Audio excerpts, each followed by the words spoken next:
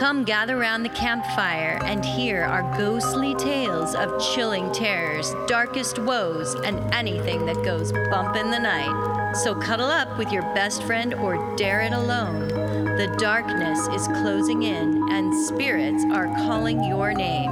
This is Fireside Phantoms.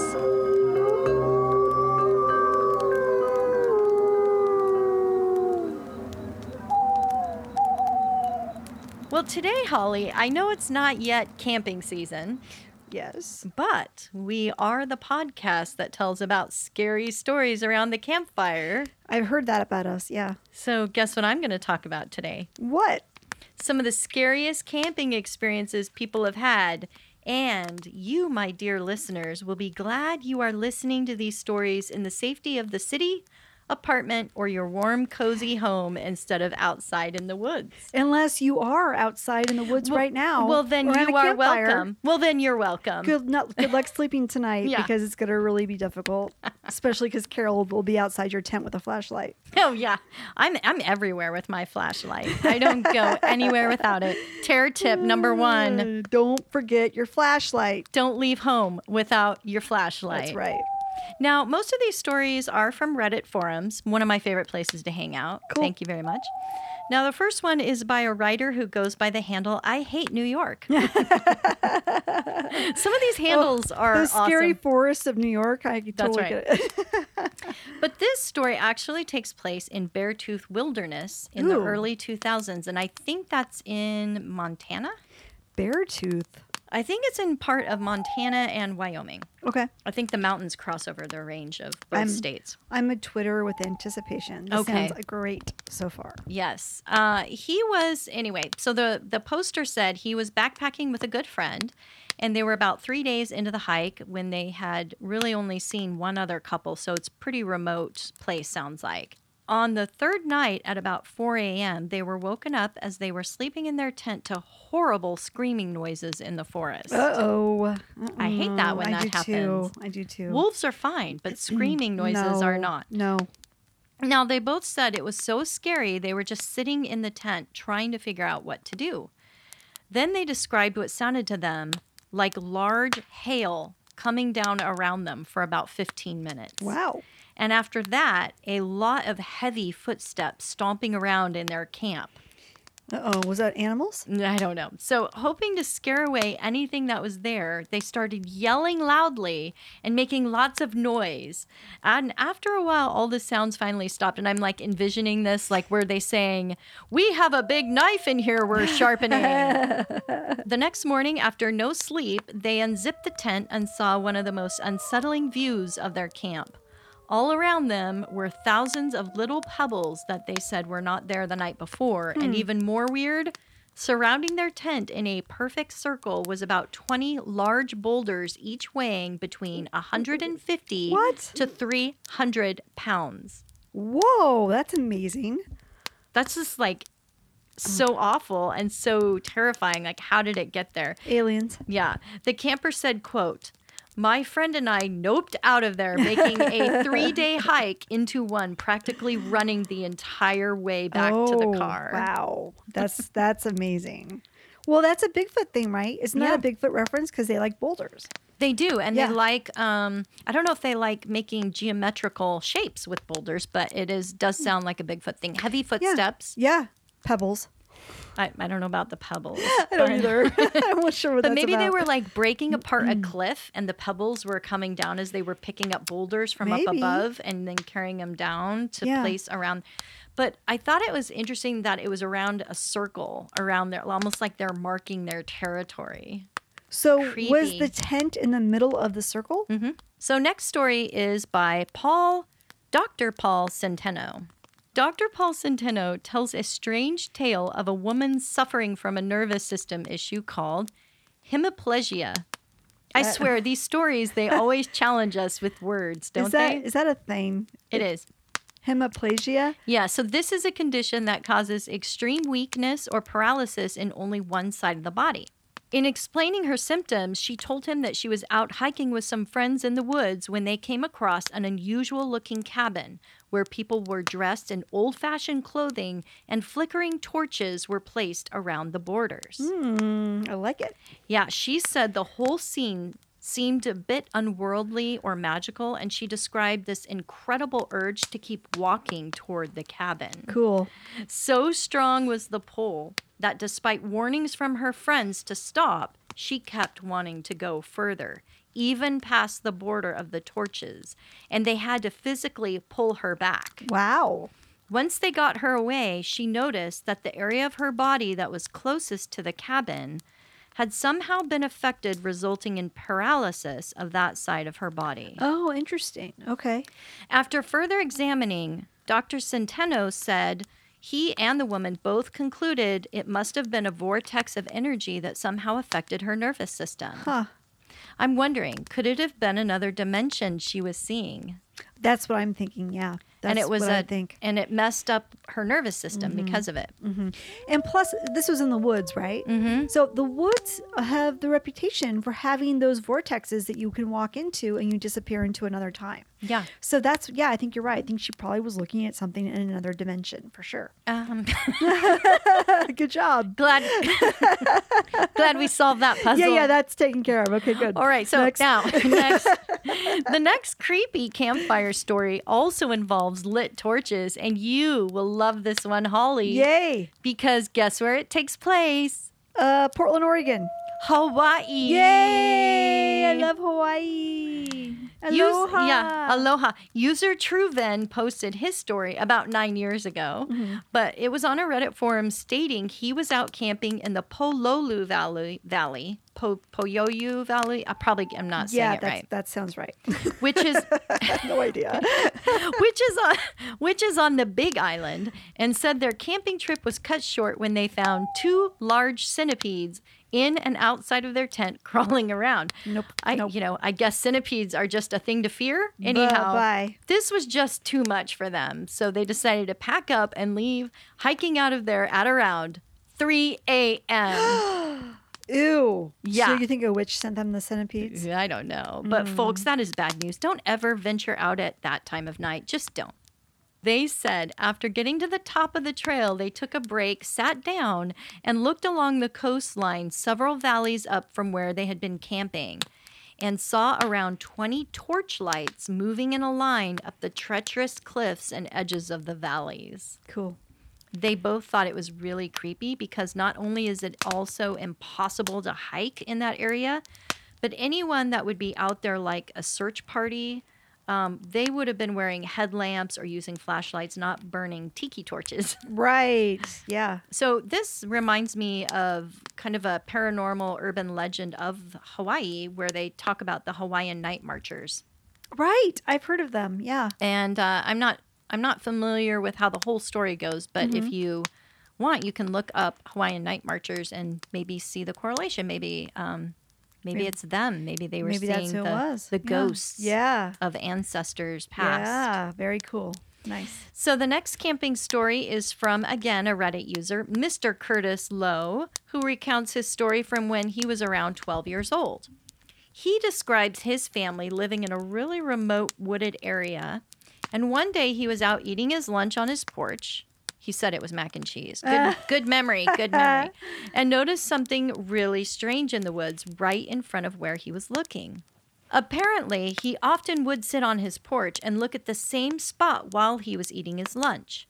So he immediately knew something was not right. And this is a direct quote from his story. Probably about 150 feet in front of our house was a giant black mass. Wow. At first, I thought it may be a black bear, as they are fairly common here. Being the adventurous kid I was, I went to investigate. Well, obviously, this guy was not the same guy that was scared of centipedes. No, very different people. A different storyteller. As I got close to it, I could see that it was actually a giant burnt black stump with roots and all. Wow. It had been totally scorched, so the entire thing was pitch black. And it was massive. It easily weighed 200 pounds. End of quote. But he goes on saying nobody had ever cut down the trees in the area recently. And definitely they hadn't burned any trees. And if they had, I mean, they would have smelled them because it was like only like 200 yards in front of his house. So. Right. After showing the stump to his mother, she just blew him off, and he went back the next day after school taking his dogs with him. And despite knowing exactly where the spot was, the 200-pound tree stump just had vanished. Really? Yeah. Oh, weird. There was no evidence of tracks or drag marks, nothing that would indicate someone removed the stump. I think it's Bigfoot again needing a footrest. Or it's another dimensional thing he's seeing. Yeah, isn't that weird? That is so weird. So his mother kind of blew him off, but one of the comments asked, what did your dad think about this whole thing? Yeah. And he said his dad didn't say much, but he noticed his dad brought the shotgun in to the house and kept it in the room with them. Really? Yeah, after that for a while. So he was a little weirded out by it too then. I think he was really weirded out that something was going on. Yeah, I'd be a little freaked out too. Yeah. Especially after it disappears like that. That's crazy. Yeah. This next story comes from Florida. And this poster said, I was on a big camping trip with my friends at Swanee River Music Park in Florida. My sister and I decided to go off and explore some trails around 11 p.m. Because, that's what you do. That's the best time to go in the pitch black where the bears are out looking for you. I think she must have meant 11 a.m. Maybe I wrote that wrong. I would hope 11 a.m. because that would be a best time to go looking around the trail. Okay, disregard that. It was 11 a.m. when she went off exploring some trails. The alligators were all waiting. Yeah. So there was a trail connected to the one she said they were on, but there was yellow tape strung up between two trees at the entrance. They decided to go in anyway. Yeah, girl. Yeah. Do it. They were not scared. What yellow tape? Yeah. No, keeping me out of here. So, see, it must have been during the day because I don't think at night they would have seen the color. But anyway, about 15 steps onto the trail, they both hear clear as day, unmistakably, their mother's voice saying, "Honey, why's your nose bleeding? Our mother was not on this trip with us." So it was very unsettling, and we turned around to see nothing. Being kind of spooked, we both started to head back to the main trail. And a few minutes later, her sister came down with a nosebleed. That's like some kind of psychic connection, I think, right? Yeah, and it caused them to turn back around. Yeah. So I wonder if they would have been in danger if they had kept going. Maybe. Thanks, Mom. Thanks, Mom. I wonder if they called their mom and were like, "Hey, were you watching us with your crystal ball or something? How did you know we were in this trail? And how did you know that her nose was going to bleed?" I know. And, I would get random nosebleeds a lot, especially in Colorado where it was drier climate. Yeah. But I never heard my mom's voice. Maybe your mom just doesn't love you as much as his other woman I know. did. That's probably what it was. I'm pretty much thinking that. Because she could have, Mom. She could have forewarned me. A couple of times I didn't have Kleenex. It was really hard to grab my sleeve and she could have just said, "Carol, shove it up my nose." Your nose.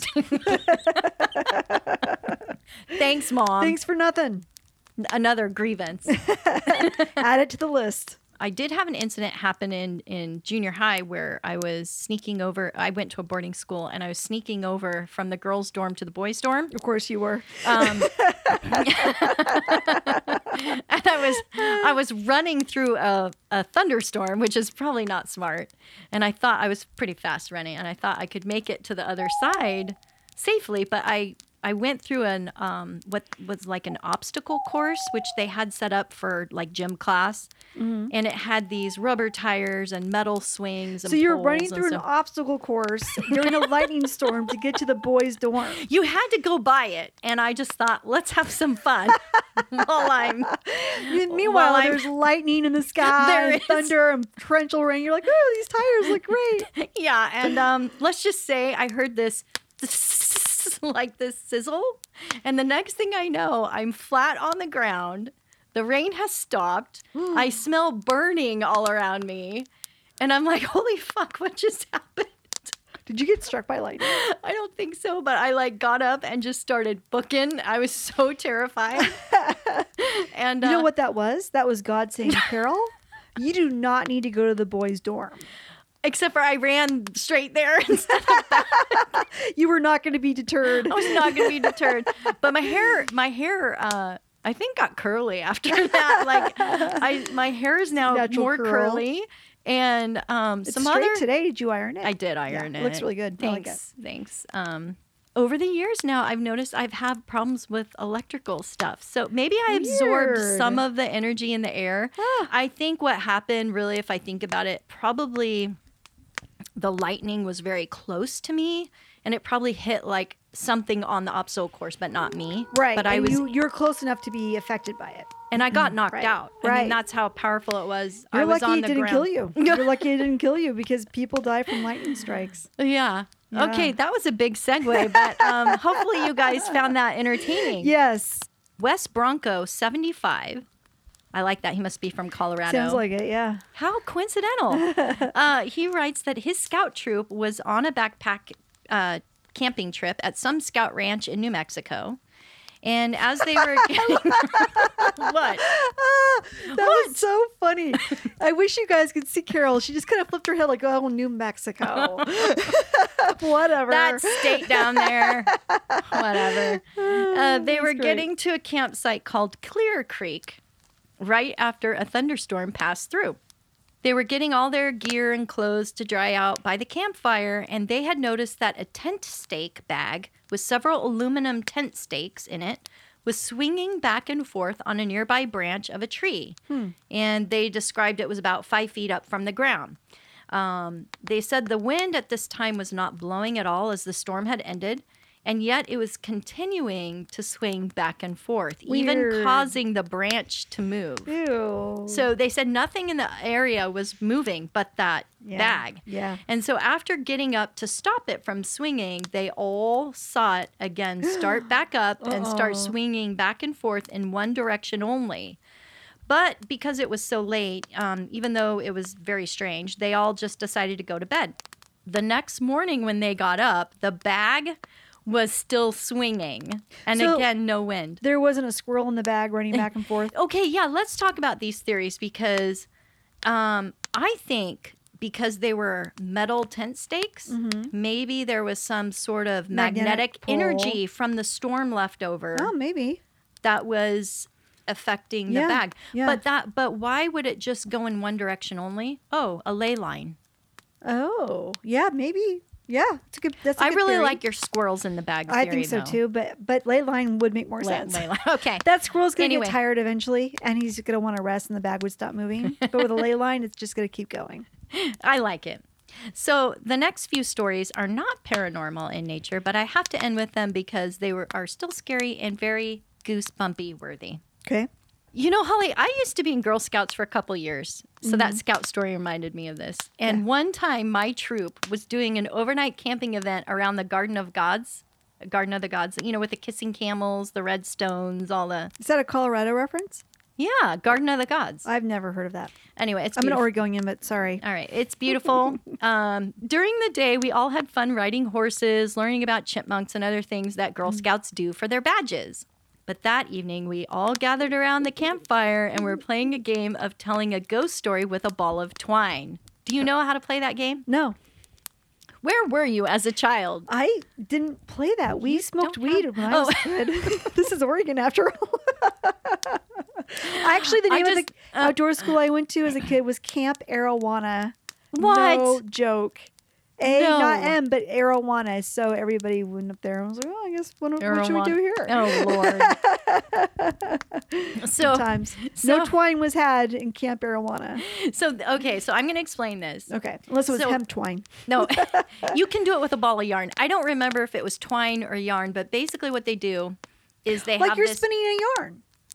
It's exactly that. That's cool. Only, okay, so how it goes is you have this big ball of yarn, Mm-hmm. and every few feet or yards, you'll randomly find a knot in the ball of twine. Okay. And they roll it back up again before they play the game. Mm-hmm. So when you're telling your story in the dark, you keep telling the ghost story until it hits the knot. Okay. And then you pass the ball of yarn to the next person So- in the circle. Those of you who can't see Carol, she's basically doing this motion with her fingers where she's feeling it along the twine until she gets to the knot. That's right. So she's talking as you're telling your story. You're feeling along the twine, and then you get to a knot and you pass it on to the next person. That's right. Okay. Yeah. Got it. Nice. For those of you who aren't visual, there you go. And for those of you who haven't played this wicked game, If you do it too fast, you get rope burns. Just a Oh, warning. there you go. Terror tip. terror tip. So this was going around the circle. It hadn't gotten to me yet. But we noticed that the ghost story was really not so much about a ghost, but about a creepy man dressed in a black trench coat who kept appearing to the girls throughout the day. And so this character became the focus of their creepy story they were all telling Okay. around the campfire. Okay. So when the ball of twine came to the scout leader, she just stopped the game and told everyone they were going to be calling our parents to come pick us up, and they no longer felt like we were safe camping overnight in the park. Wow. And then they confessed that they were informed by park officials that a flasher was reported in the area wearing a long trench coat but had never been caught. Uh-oh. They weren't too worried about it anymore because there had been no sightings of him for at least 3 weeks. Okay. So they thought either he moved on or had not a dangerous thing anymore. Okay. But obviously the scout leader and the few moms attending, because of that, decided not to get us scared by telling us that. But yeah, after hearing about all the creepy trench coat ghost man story, they decided not to take any chances and send us all home. Nice. Yeah. Isn't that freaky? That is a little freaky. So like you're all talking, and all of a sudden everybody's talking about the same character. yeah. Like, Everybody's talking about that. We all know the guy. yeah. The one with the trench coat. The black trench coat creepy guy that was following us. It was odd. He had nothing else on, but Yeah. just that trench coat. Yeah. Yeah. So funny. I don't remember if he flashed anyone. I don't think so. But anyway, I'm going to end with 2 more stories that are also not paranormal, but scary as a big hell no. And this next one, Holly, this one is also especially for you. Okay, good. The username Unlimited Dana. Okay. I really like that username. It's very Tony Robbins. Anyway, she talks about going camping with her cousins when she was a kid and saying their family would always go to the same camp every summer. But one year, the camp they visited was so full, they had to rent the last cabin available, which she said was a good 40-minute walk from the main area. You know how kids are playing outside until dinner time? Uh-huh. Well, this one day they said they played much longer than usual and they had to walk back to the cabin in darkness. Oh, God, yeah. Scary. Yeah. They all debated taking the long walk on a well-used path or, dum-dums, take a steep shortcut up a small hill, which they had done many times during the day, but it meant they would have to crawl using their hands and knees to avoid falling down. Uh-oh. Well, then she continues saying, quote, "We had done this a ton of times, but never at night. Huh. When we reached the middle part of the hill, we felt them. Them? Dozens of tarantulas Yeah. coming out of their nests, No. which were located on the hill face. Okay, Carol. No. We couldn't stand up Oh, my God. because we would fall or make the person next to us fall. We had to keep climbing while they crawled all over our arms and our Oh, legs. God. Oh, my God. Oh, my We God. couldn't oh my God. even scream No. because we feared if we No. screamed, they would get into our mouths. Oh, God. End quote. Oh, God, no. Okay, I would she's- have a heart attack. Yep. Oh, God damn it. That is terrifying. So now you never know. Don't go up Oh, any God. hills because it could be the one. Jeez, I'm just not going to go off any well-done hiking path in the woods. I'll just stay on those paths. Yeah, so she ends the story saying they did all make it finally to the top of the hill, Oh, God. but they each had to like help shake off all the spiders. Just they like in even the had beginning of Raiders of the Lost Ark. When Yep. you have to, oh. they even had to comb fingers through their hair to get them all out. Oh, God. I mean, ghosts in the trees, yeah, freaky. Weird noises and bears in the forest, yeah, very scary. But spiders crawling Spiders. all Nope. over you as you hike, Nope. no, Nope. double no. No. Yeah, I would definitely die. No. I would die of a heart attack. So she was sure that they were tarantulas, not some kind of like Brazilian wandering spider, perhaps. I guess in the Or area a that funnel they were web? at, there's tarantulas. So maybe they knew that, but probably they in didn't Australia think or about something. that. They didn't probably think about that Ugh. because you don't see them during the day. They're nocturnal. Yeah. Yeah. That's one of the reasons, like, I would love to visit Australia, but then I think about the spider situation, and I'm like, you know what? I think I'm okay up here. For my final super creepy campfire scary story, this is posted by Dr. Jim Danger. He relays a story when he was 18, needing to get away with some friends on a road trip to the Apalachicola. That was pretty good. The Apalachicola. Okay, I don't even know. The Apalachicola National Forest outside of Tallahassee, Florida? Sure, yes. Anyway, he was getting away with some friends on a road trip to the National Forest somewhere outside of Tallahassee, Florida, but we can't pronounce the name. I think it's Apalachicola or Pepsi. Yeah, let's just call depending it on if you like Pepsi-Cola. Coke, Pepsi-Cola Forest. Yeah. They set up camp in the deepest part of the woods. After getting settled, he and a friend decided to explore the area around their camp, finding a trail and starting down the path. After a few minutes, the trail came to another campsite where an older man seemed to be living out of his van. They saw a golden retriever relaxing out front and a clothesline strung up, and then they decided they would probably turn around and hope to not be seen. But the old man saw them and called for them to come over. Come on over here, kids. Come on, kids. I'm totally harmless. I'm just an old man living out of my van. Just come on over here. That's right. Gather around the fire. Don't mind that my van's windows are all blacked out. It's totally cool. And yeah, I know I took all the seats out of the back so I could lay down. Why don't you go on in there and see what I got? He sounded friendly and asked polite questions about what interested them and offered suggestions of some places to see and things to do in the park. They said the conversation only lasted for about 10 minutes, after which they made their way back to the campsite. Nothing else seemed off about the trip, but 2 months pass and he gets a call from his friend telling him to turn the television on. There on TV was a picture of the same man they met in the woods that night, arrested for committing several murders. Wow. How terrifying would that be? That is scary. To know that you were talking with a serial killer. So was he killing people he knew, or was he killing random people? I don't know. That'd be interesting That'd be really to freaky find out. if he was just out there killing random people, because then they would easily have been victims. I know it was over. I think it was like 3 or 4 people. So unless it was an entire family he killed or something, Wow. then he probably was. Oh, that's creepy. I'm kind of hungry, guys. Oh, those are good stories. Yeah, Very thank good you stories. so much.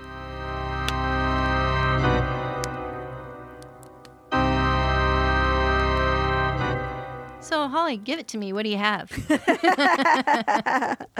That sounded really dirty. Yeah. Do you have some good stuff to share at Camp Waniana? Camp Arowana. Arowana. It is up in the Mount Hood National Forest, if you really must know. Okay. And that will be important for no reason whatsoever in my coming stories. We were talking about doing creepy camping stories, and I went down a little different path. Carol, what do you imagine is the scariest thing that can happen to you in the woods? For me, besides tarantulas falling out of trees into my hair, that's probably the worst thing. Actually, yes. tarantulas don't live in trees, but I think the scariest thing would probably be getting lost, not being able to find my way back. Yep.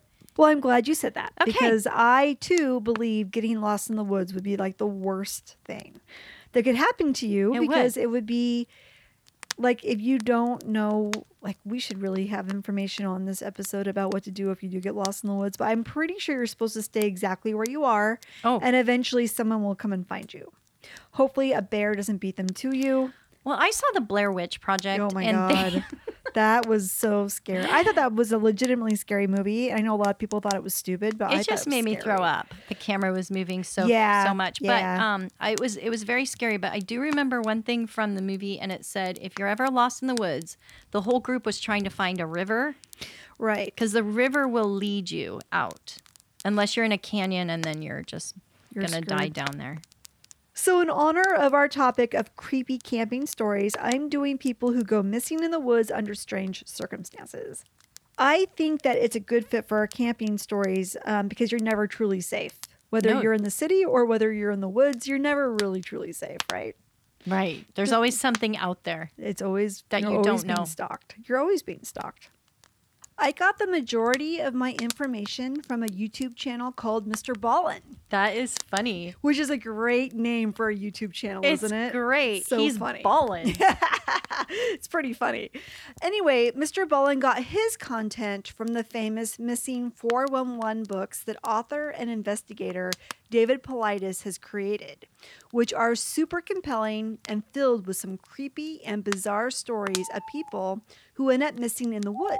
Mm-hmm. So please check out Mr. Ballin on YouTube and the Missing 411 books, as well as the Missing 411 documentary that is also out on YouTube.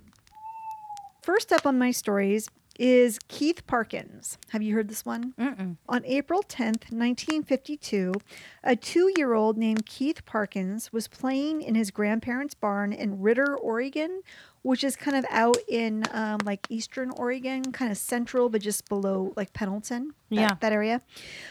His mother called him and his older brothers in to eat lunch. His older brothers appeared at their mother's request, but Keith did not. They told their mother that Keith had gone around the back of the barn. So his mother went out to look for him and could not find him. Then panic set in. She alerted everyone she could find, and the search began. 200 people showed up to search for Keith. They spread out in a line and started walking and calling his name. They searched and searched well into the evening and all night. It was cold outside with patches of snow on the ground, so having a 2-year-old out all night in cold conditions was really not good. Not that he should be out all night anyway, but you know, even when it's really cold out, that's bad. A 2-year-old, that would be so sad. So scary, right? At some point, some of the searchers found footprints that matched Keith's footprints about 3 miles northeast from where he disappeared, near some cows that were out grazing in a field, but still no sign of Keith. The next morning, searchers finally do discover Keith, but he is now 5 miles northwest. What? 5 miles? A 2-year-old? Of where the footprints were at. He is found lying face down in the snow with his jacket and hat lying beside him, but he is alive. Oh. Yeah. He is 12 miles away from where he was last seen, and he has a big scratch or scratches on his face. Weird. He claimed that a cat had scratched him. So everyone's assuming maybe there was a mountain lion out there. Oh, that carried him off? Perhaps, maybe. That makes sense. So he is flown to a hospital in Pendleton, Oregon, and recovered from his frostbite. Today, he is alive and well at 68 years old.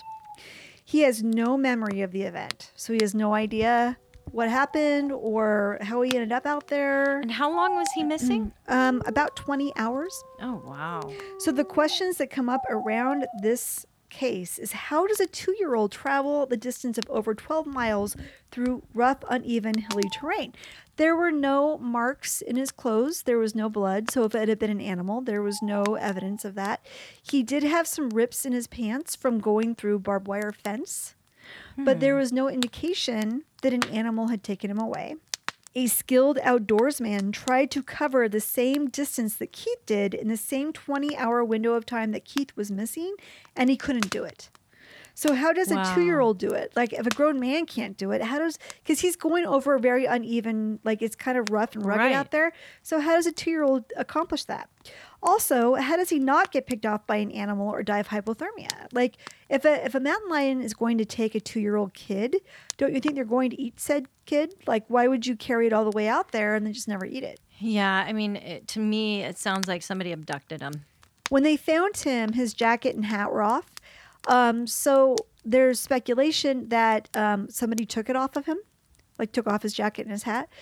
But when you're suffering from hypothermia, your body will heat up with hot flashes, and it's natural. Like, a lot of people who freeze to death are found without their clothes on because they get so hot. Isn't that weird? So I'm thinking that he probably had hypothermia and he was getting really hot and he took it off himself. I would assume a 2-year-old could probably figure that out, but I don't know. I don't have children, so I'm guessing. It depends on the 2-year-old, right? Right. But yeah, I think they could take off their own coat and hat. So I do Especially if it has Velcro. Right. Well, this is the 1950s, so probably not. That's right. I'm always amazed that technology is not the way it was back then as it is now. I forget. So I do have a theory of what may have happened to Keith. Are you going to say aliens? Well, maybe. But do you want me to tell you? Yes, of course. About 3 hours southeast of Ritter, Oregon is Malheur Butte. Have you heard of this place? Malheur? Malheur, Malheur Butte. No, I haven't. Malheur Butte is an extinct volcano in Ontario, Oregon that has a reputation for hauntings, witchcraft, and mysterious creatures that, according to puzzleboxhorror.com, are, quote, terrifying, imp-like creatures that appear out of the shadows to chase visitors away. Imp. Yeah. Like a troll or something. Yeah. Like impish. Yeah. Like a little devil-ish. Ew. Yeah. Reportedly with the appearance similar to small black dogs with long, skinny limbs, oversized heads, and dark, empty pits where eyes should have been. End quote. That's how they're described. That is super scary. Isn't that creepy? The website also says that mysterious sounds are heard coming from the butte that are attributed to these creatures. So my theory is that one of these creepy things wandered over to Ritter one day and perhaps took Keith with it, which is perhaps how he ended up traveling so far so fast. I think that makes sense. I mean, if you're 2, how much does that weigh? Like, how much does a 2-year-old weigh? Typically, like 60 pounds? I'd say less than that. Less than that? 40 pounds? Mm-hmm. So if you're a mountain lion, you'd have to pick it up with your mouth and then run somewhere by the cows and then drop them off and let them walk around a little bit and then pick them back up and then run over to the side. And then, you know what? After all this work, I'm not that hungry. Good luck to you. And then scampers off. And there'd be saliva on his And there'd be saliva. jacket, There would be teeth marks. and the cows would have already been scattered because they would have been scared. And he did say he had the cat scratched him on his face. So obviously Or is that barbed wire? Maybe it could have been barbed wire, but his recollection when he was 2 was the cat got him. So I'm assuming there was some encounter with a cat of some kind, but maybe it was a black dog that looked like a cat. Okay. Because that's what they describe these creatures are in Malheur Butte. Ew. Kind of creepy, huh? Yeah, maybe they like to move things around but not eat them. Maybe they were just like poking and prodding him a little bit. Yeah. I don't know. So my next story is a guy named Christopher Tompkins. This one's a little bit more disturbing than the first one. The first one, I feel like there could be some explanations. This one, I don't know. This Okay. one's a little weird. Yeah. On January 25th, 2002, Christopher Tompkins was working for a surveying company in Elserly, Georgia. He was working with 3 other men in a wooded area of Highway 85. The men had stretched out in one long line on the road with about 50 feet between each of them. That's some social distancing. Yeah, for sure. Christopher was the last one in the line. The third guy in line periodically turned around and checked on Chris, but on the last time turning to see him, he was gone. He went over to investigate and called the others over too. There was no sign of Chris. There was a barbed wire fence that ran parallel to the road that they were on. They wandered down by the fence and found one of Christopher's boots, the change from his pockets, and his tools. They looked and looked for Chris, but to no avail. They could not find him. They called in the authorities and a search was conducted, but the only thing they found was some torn cloth from Chris's pants on the barbed wire fence that where his boot was found. I'm seeing a lot of patterns here with barbed wired fences. Right? That's part of my theme today. Thank you for Ooh. noticing. About 5 months after his disappearance, the owners of the fence property found Chris's second boot somewhere on their property, but that would be the last thing anyone ever found of Christopher Tompkins. Ew. And was there blood anywhere? Nothing. So if he was murdered or attacked by an animal, then why didn't his coworkers hear him scream or find blood at the area? They didn't find anything. And if he's planning to take off, why kick off his boots and leave his change and his tools? That doesn't make any sense. No. And as Mr. Ballers pointed out on his YouTube channel, it's as if Chris was turned upside down and everything in his pockets was shaken out. And his Right. boots and tool belt were also removed. Christopher Tompkins has never been found. My theory equals aliens. Yes. It's sounding more and more like that because Yeah. that would explain then why one boot would be, as he's flying over the property, Right. one boot is Right. dropped. One boot's dropped here, but he had to have gone through the barbed wire fence because his pant got caught. There was some cloth from his pants on there. So it was a really low flying alien ship. Something weird happened. Or maybe he got pulled by an alien, but they were close enough. They would have heard him scream. They would have heard the attack. There would have been blood. There would have been something. But he's gone. Ugh. Never seen again. Bam. That's so unsettling. And it's weird that, like, the stuff in his pockets, so he had to have been upside down because the stuff in his pockets were all out and his tools were all out. Or he had to pee, and when Took his he pants took off? his pants down, that all fell out. I don't know. I don't know either. It's weird. It's a weird story. It's very odd. Yeah. Ooh, I want to hear more. Yeah. Do you have any more? I do have two more, and these are both pretty weird. I mean, they're all weird, but yeah, these two, especially the last one, I think is probably the weirdest one. Okay, so the next one is Carl Landers. Thank you to thestrangeoutdoors.com for your blog on this story. On May 25th, 1999, Carl Landers, a 69-year-old man from Orinda, California, and a few of his friends decided to hike to the summit of Mount Shasta. Oh, yeah. Okay. Yeah.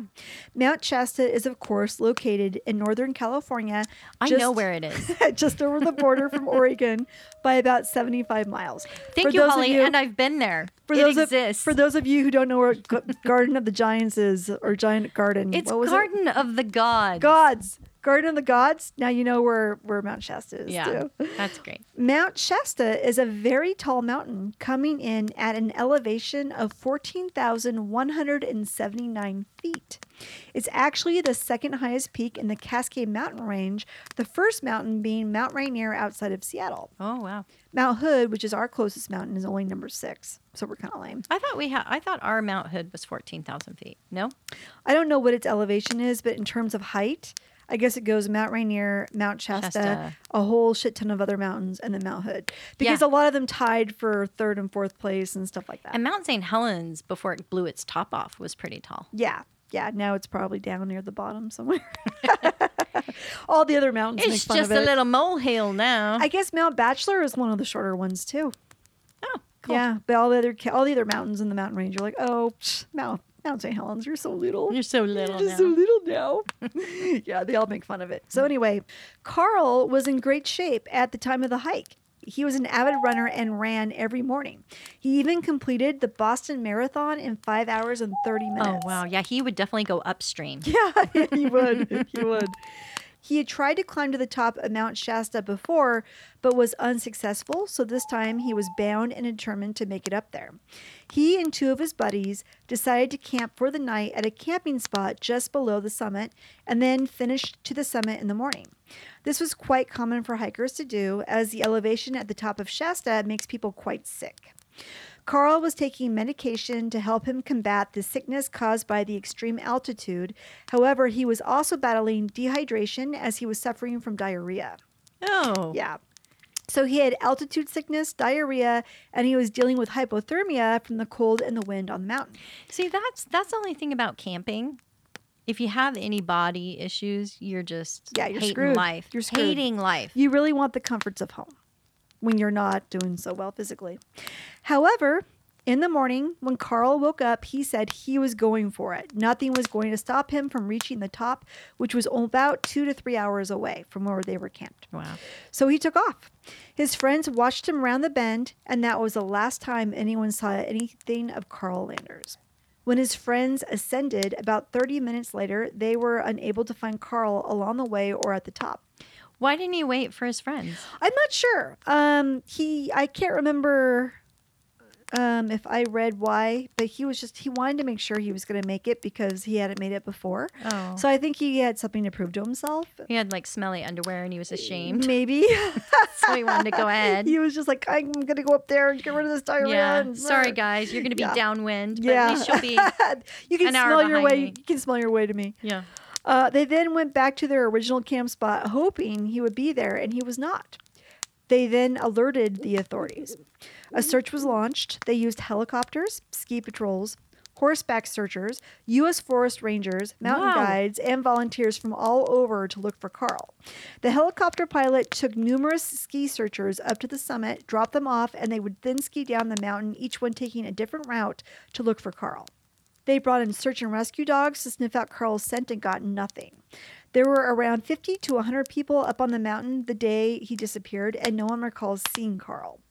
The area in which he was hiking was flat with no cliffs or drop-offs, so he could not have fallen off of the mountain. There was nowhere for him to fall. Okay, that is very odd. Very odd, right? There also wasn't much shrubbery or brush, so if he just laid down, someone would have seen him. There were wild animals on the mountain, but they all stayed at the lower elevations, so the idea of him being taken by an animal was far-fetched too. Besides this, there was no evidence of an animal attack anywhere. It is not believed that Carl took off either, as Carl had left some items at the original campsite, and those items were still there, so they knew he had not come back to the campsite and taken his stuff and left. The search and rescue effort was headed up by a guy named, no joke, Grizz Adams, who has conducted 400 search and rescue operations, and all of those 400, he has only failed to find any trace of 2 people. Wow. Carl Landers is one of those people. Grizz Adams said, referring to the mountain, quote, he either went up or in, but he's not on it, end quote. Up or in? Yeah, isn't that an interesting quote? He either went up, like off the mountain, or into the mountain, but he's not on the mountain. Isn't that crazy? However, Carol, yes, there is one more possible explanation for Carl Landers' disappearance. Oh, do tell, do tell. God damn it. I'm so excited. I wanted to surprise you. Okay. Even though I knew that you knew that about Of course I know. Perhaps. There's not much I don't know, Holly. No, I'm kidding. Perhaps he was taken by the Lumerians. Yes! The Starseed people. Yes. The Lemurians who came before the Atlanteans. Yes. So it's no secret that the Native Americans have always revered Mount Shasta as a sacred spot. But did you know that there is another story about a race of people called the Lemurians, which clearly you do? Oh. God damn it. God damn it. You know what? This story is for our listeners. Yeah, I know. It's fine. Just ignore me, listeners. No, everything. No, I want to hear. Okay. I don't know the full story. Well, I really don't either. In fact, maybe we should do a whole Lemurians episode. That'd be interesting. You know, I have a book Do on you? the Lemurians. Oh, really? It makes me think of lemurs. Yeah, maybe lemurs were part of Lemurians. That's what I'm thinking they were. Apparently, they used to live on a continent in the Pacific Ocean. After their war went south with Atlantis, they went to and fled to Mount Shasta. They moved inside a crystal city that sits within the mountain. Apparently, in the 1940s, the Lemurians were seen buying items at a local store. They were described as 7 feet tall, dressed in flowing long white robes, sandals, and paying for their items with gold. Oh, what? I mean, it sounds like Jesus lives there, right? It's Jesus's people. It's Jesus's people. It is also believed that spaceships visit Mount Shasta to deliver goods to the Lemurians and are described as saucer-shaped clouds in the sky. Okay, so I've heard about the alien connection with Mount Shasta. I didn't know the Lemurians were there. Okay. So the Lemurians are apparently this alien race that live inside Mount Shasta, and when they need goods from their mothership, they show up in saucer-shaped clouds that mask them so they can get their goods inside the mountain. So my theory about Carl Landers is that he saw his chance to join their society and he took it, or they just simply took him. They're like, let's clean you up a bit, shall we? We know you're having some body issues. Let's heal you with our crystals. This guy is a marathon runner. Maybe he can teach us how to run really fast. Like, let's just take him. Like, nobody needs to study him. Let's just, like, Carl, come with us. So that is the story of Carl Landers disappearing on Mount Shasta. That is super mysterious and crazy. Just because, you know, there's so many hiking stories where people get in trouble on mountains. I know. And they find them years later, a skeleton at the base of the mountain or on some weird ledge. But to have somebody disappear when it's completely flat. It's flat. Where he was going was flat. There was nowhere for him to go. And no animals. They searched all the trails, all the ski trails. That Grizz Adams guy was like, dude, he's not up there. I would have found him. And there's only 2 people out of 400 he has found no trace of. And that guy's one. Well, I know who I'm calling if ever somebody goes missing. Grizz Adams. Grizz Adams. Or the Lemurians. Well, the Lemurian, we don't know what they're doing if they find you. I think if you just get your crystals out, you can communicate with them like that, right? Yeah. Eric Lewis is my last story. Again, strangeoutdoors.com. Thank you for your service. Thank you, Strange Outdoors. On July 1st, 2010, Eric Lewis and his 2 friends decided to scale an icy glacier face of Mount Rainier. Not smart. I don't think so either. They were all tied together with climbing rope. The first guy on the rope would set the climbing pace. Another man, the middle guy, would be tied to the middle of the rope, and the third guy at the end of the rope, who in our story was Eric Lewis. Mm-hmm. They were heading up the side of the mountain when the lead climber decided to stop and rest and wait for the other two to join him for a break. He was about 13,900 feet up the side of the mountain when he stopped. Eventually, the second climber showed up, so they waited for Eric together. He was taking too long to get there, so they pulled on the line. They realized that the line was quite light for a guy to be tied to the end of it, so they pulled it all the way up and found a butterfly knot at the end of the rope, but no Eric. He had unclipped from their rope. This was strange to them as they had just seen glimpses of him a few moments before the first climber had stopped to rest. So why did he detach from the rope? They thought Eric must be in trouble or something must be wrong.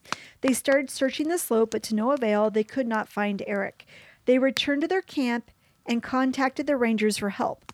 A huge search ensued, which included helicopters, climbing rangers, mountain guides, ground searchers, etc. Searchers did eventually recover Eric's backpack, shovel, and harness in a small snow cave 200 feet below where he went missing, but no Eric. He must have unclipped from the rope, made his way down to the snow cave, dropped off his stuff, and then what? The search and rescue teams looked everywhere for Eric that he could possibly be, but they found nothing. The other weird thing was they were able to find Eric's footprints going up the side of the mountain with his partners, but there were no footprints coming back down. So where did he go? Where did he end up? Why did he unclip from the rope, or did he even unclip from the rope? We don't even know that much. Well, we know he had to have unclipped because he wasn't on the rope. Or did something just simply zap him off the mountain into its spaceship? Because Mount Rainier is known as a UFO hotspot. No, Yep, it is? It is. That's the missing story of Eric Lewis. And he's been missing for 10 years now. I mean, all these guys are still missing. They can't figure out what happened to him. They put out people on ropes to scale down the mountains and do the same route that they were doing and look at the snow caves, and he's never turned up. They have no idea where he is. And what's weird is that he was attached to their line. Yeah. So, and they could see him down there. But when they went up to stop to rest, he was no longer down there. So to unclip from a line like that is a big deal. Yeah, I'm not a mountain climber, but I would assume they would. I mean, I would think you would feel if somebody unclipped from your line. Right. They said they didn't notice it until it took too long for him to come up, and then they pulled the line, and they were like, wow, this is way too light. They pulled it all the way up, and he wasn't on it. Those are my stories from the Missing 411 and Mr. Baller's YouTube channel, which I thought were really interesting. Now, he had other stories on there, too, that I thought were really good, but those are the ones I was drawn to because I think the missing stories are really fascinating. Yeah, that's super spooky how somebody can just disappear into thin air. I've always been fascinated with stories like that because there's no body found. There's nothing found, and it's just weird. And even with animals, there's usually evidence of an animal something. attack. There's blood, there's bone, there's ripped clothes. I mean, there was a lot of stories for me to choose from. And I know that the guy that does Missing 411, David Politis, he has been tracking, and I'm pretty sure he's the only person who's been tracking all of these disappearances into these forests. And some of these stories are really strange. Like, these were all strange stories, but there were even weirder ones out there. And one of the things he said, if I'm correct, is the reason why he started compiling all of these is he found that a lot of these national parks were not keeping records of the people who disappeared. And he thought that was really odd because if somebody is disappearing from your parks, don't you want a record of it? Right. Especially how some of these people disappear with like zero trace.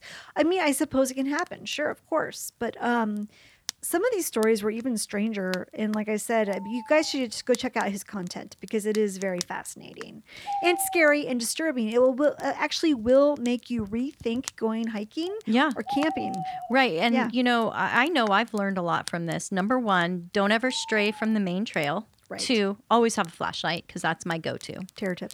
3, never take the shortcut. Nope. 4, don't do anything at night, especially at 3 a.m. And don't go through the brush where the tarantulas live. And don't ever peek out your tent because you're going to be frightened by what you see. Yeah, right? yeah. You know what? Just stay in the city. Just stay in the city. You can drive by the forest. Just stay around the campfire.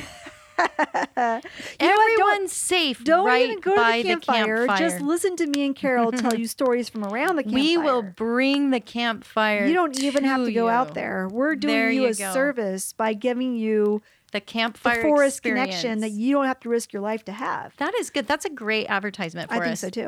We're okay. Signing off. Carol and Holly saving one camper at a time. There we go. We should put that on a t-shirt.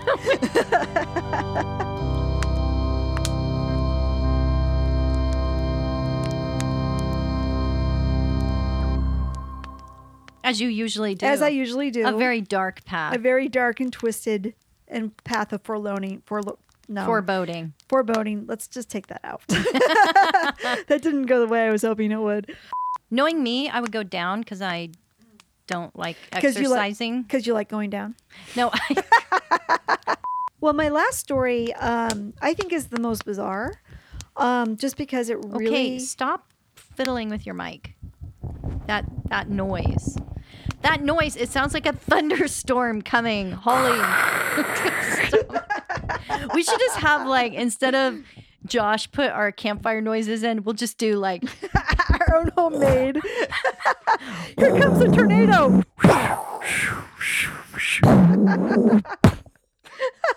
That's pretty good. We should hire the guy from the Police Academy movies that used to do all the sound effects with his mouth, like you're doing right now. Yeah, okay. As the flames die down, do remain undaunted. Though all hitchhikers are ghosts, and all dolls are definitely haunted.